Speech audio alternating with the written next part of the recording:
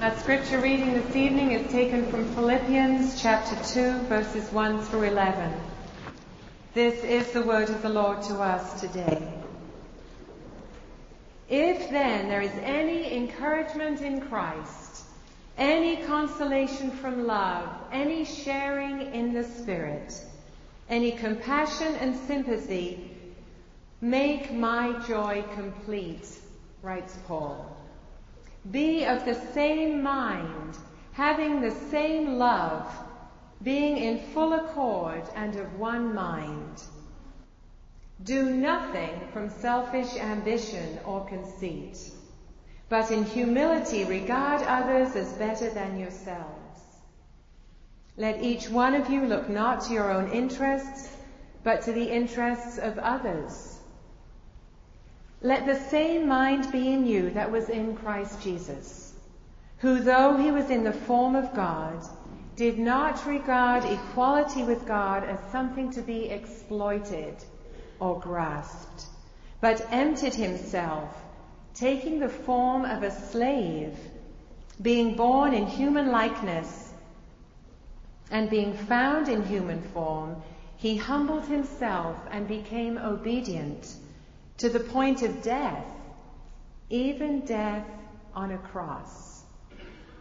Therefore, God also highly exalted him and gave him the name that is above every name, so that at the name of Jesus every knee should bend in heaven and on earth and under the earth, and every tongue should confess that Jesus Christ is Lord, to the glory of God the Father.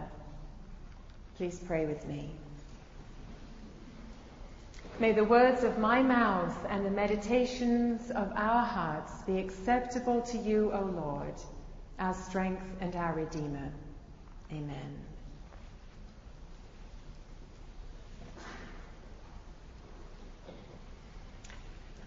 Upward mobility is the motto of our culture. We're all on the move, and we know the direction we're expected to be moving in. Upward. Definitely not downward. We live in a culture that is obsessed, I would suggest, with upward mobility. The loud, strident voices we hear screaming at us from all sides shout, "Get ahead! Beat the competition! Climb the steep ladder to success! And do it as quickly as possible." We hear news of Fortune 500 companies, the stock market, the Oscars, the lottery, and sports celebrities and their salaries. Money, power, acquisitions, status, and popularity have become the reasons for living for many people.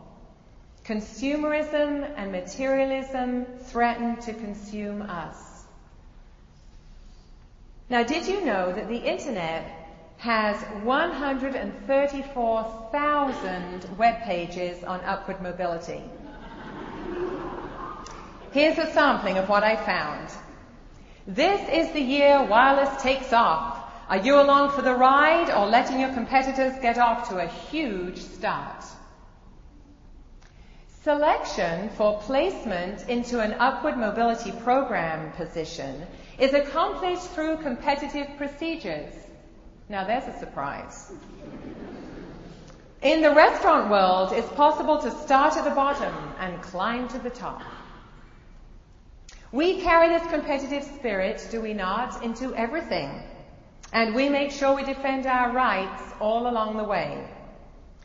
But Paul challenges us to have a different attitude toward others. Listen again. Do nothing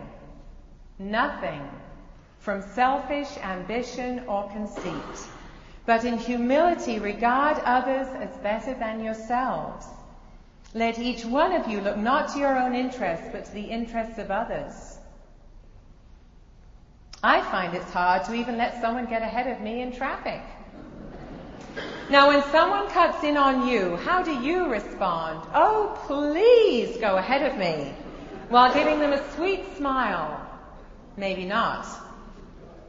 I have to confess that when I line up early at the Seattle Rep for my first Monday previews to make sure that I get a seat in the center of the fourth row, you would not want to be ahead of me trying to get that seat.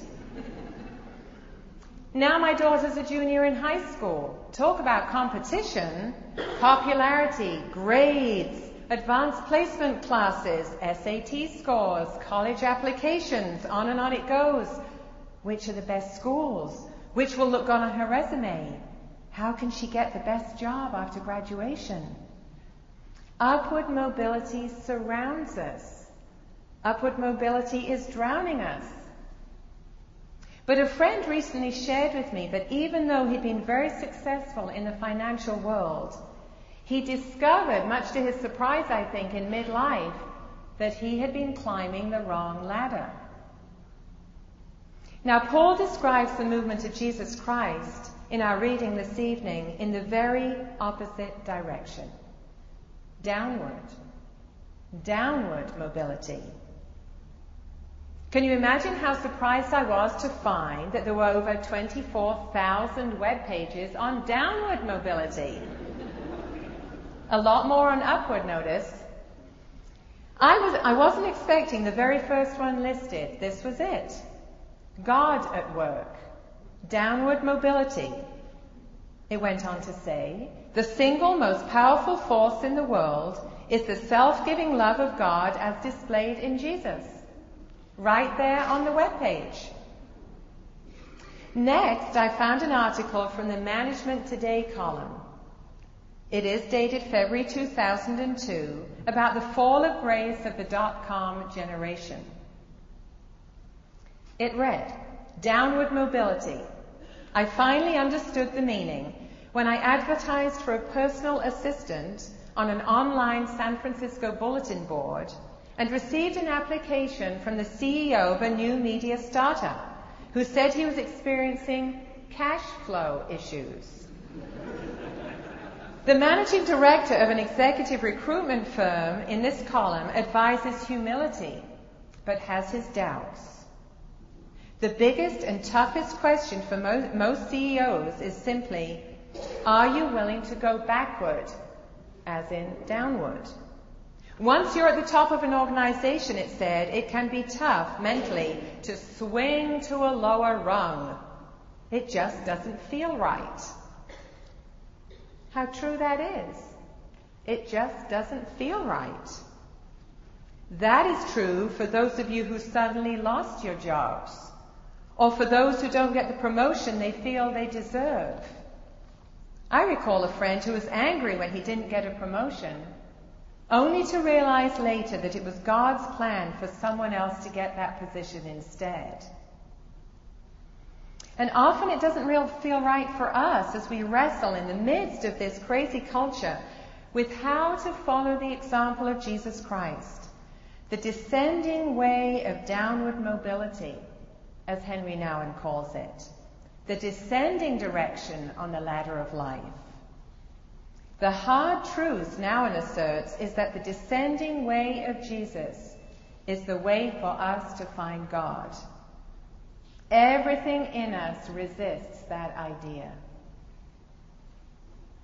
Paul opens the letter to the church in Philippi with these words, Paul and Timothy, servants, that is, slaves, of Christ Jesus.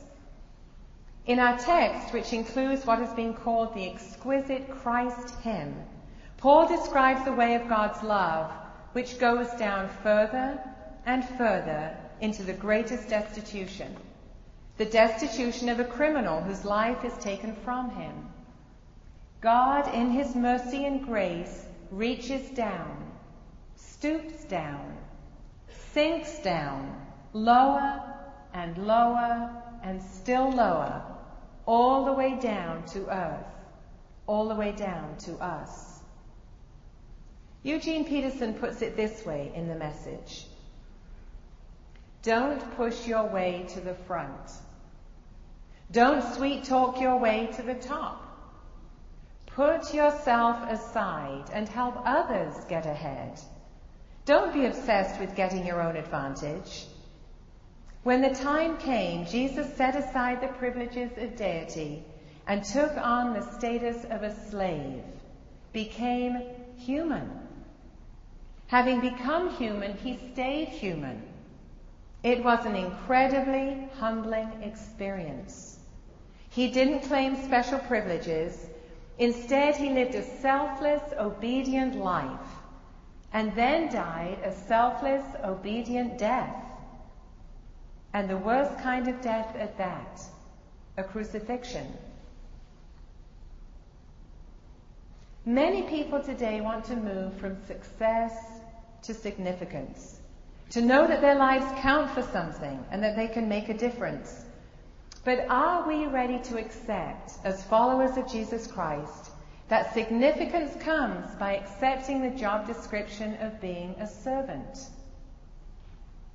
And yet that's exactly the position that Jesus is inviting us to sign up for. Jesus said, "Whoever wishes to be great among you must be your servant, and whoever wishes to be first among you must be your slave. Just as the Son of Man came not to be served but to serve, and to give his life a ransom for many."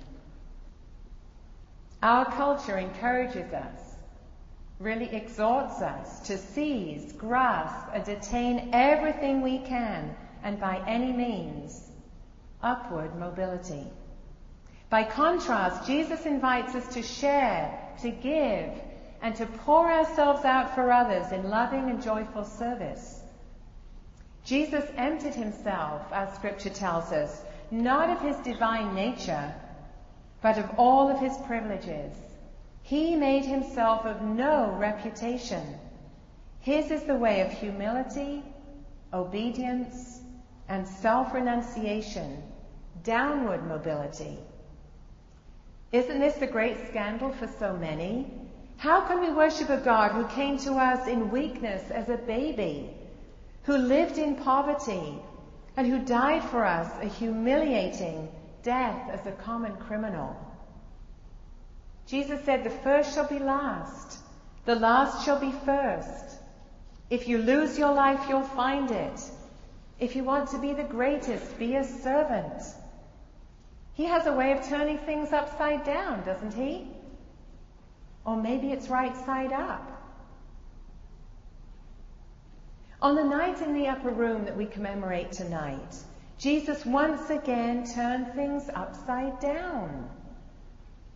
He's the leader, the teacher, the one who should be honored with the simple courtesy of having his feet washed by one of his students. But once again, he models this incredible humility. Listen to what happens. "And during supper, Jesus, knowing that the Father had given all things into his hands, and that he had come from God and was going to God, got up from the table, took off his outer robe, and tied a towel around himself. Then he poured water into a basin and began to wash the disciples' feet and to wipe them with the towel that was tied around him. After he had washed their feet, had put on his robe, and had returned to the table, he said to them, 'Do you know what I have done for you? You call me teacher and Lord, and you are right, for that is what I am. So if I, your Lord and teacher, have washed your feet, you also ought to wash one another's feet. For I have set you an example, that you also should do as I have done to you.'" How do we wash one another's feet?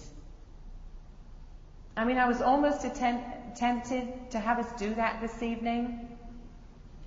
That would be pretty scandalous, wouldn't it? How do we choose downward rather than upward mobility?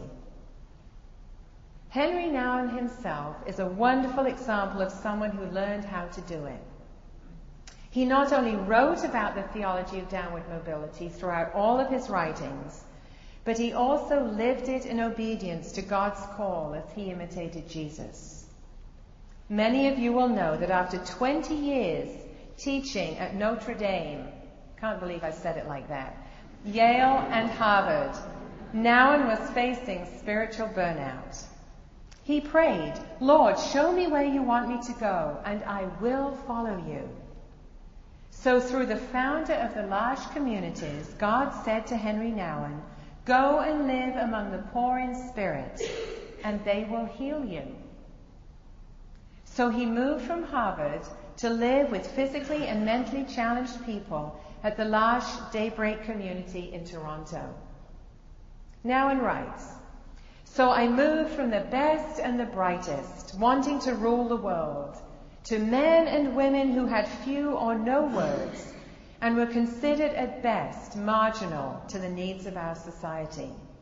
It was a very hard and painful move." He lived there for the last 10 years of his life. He learned firsthand what it's like to give up everything that he'd placed his identity and security in.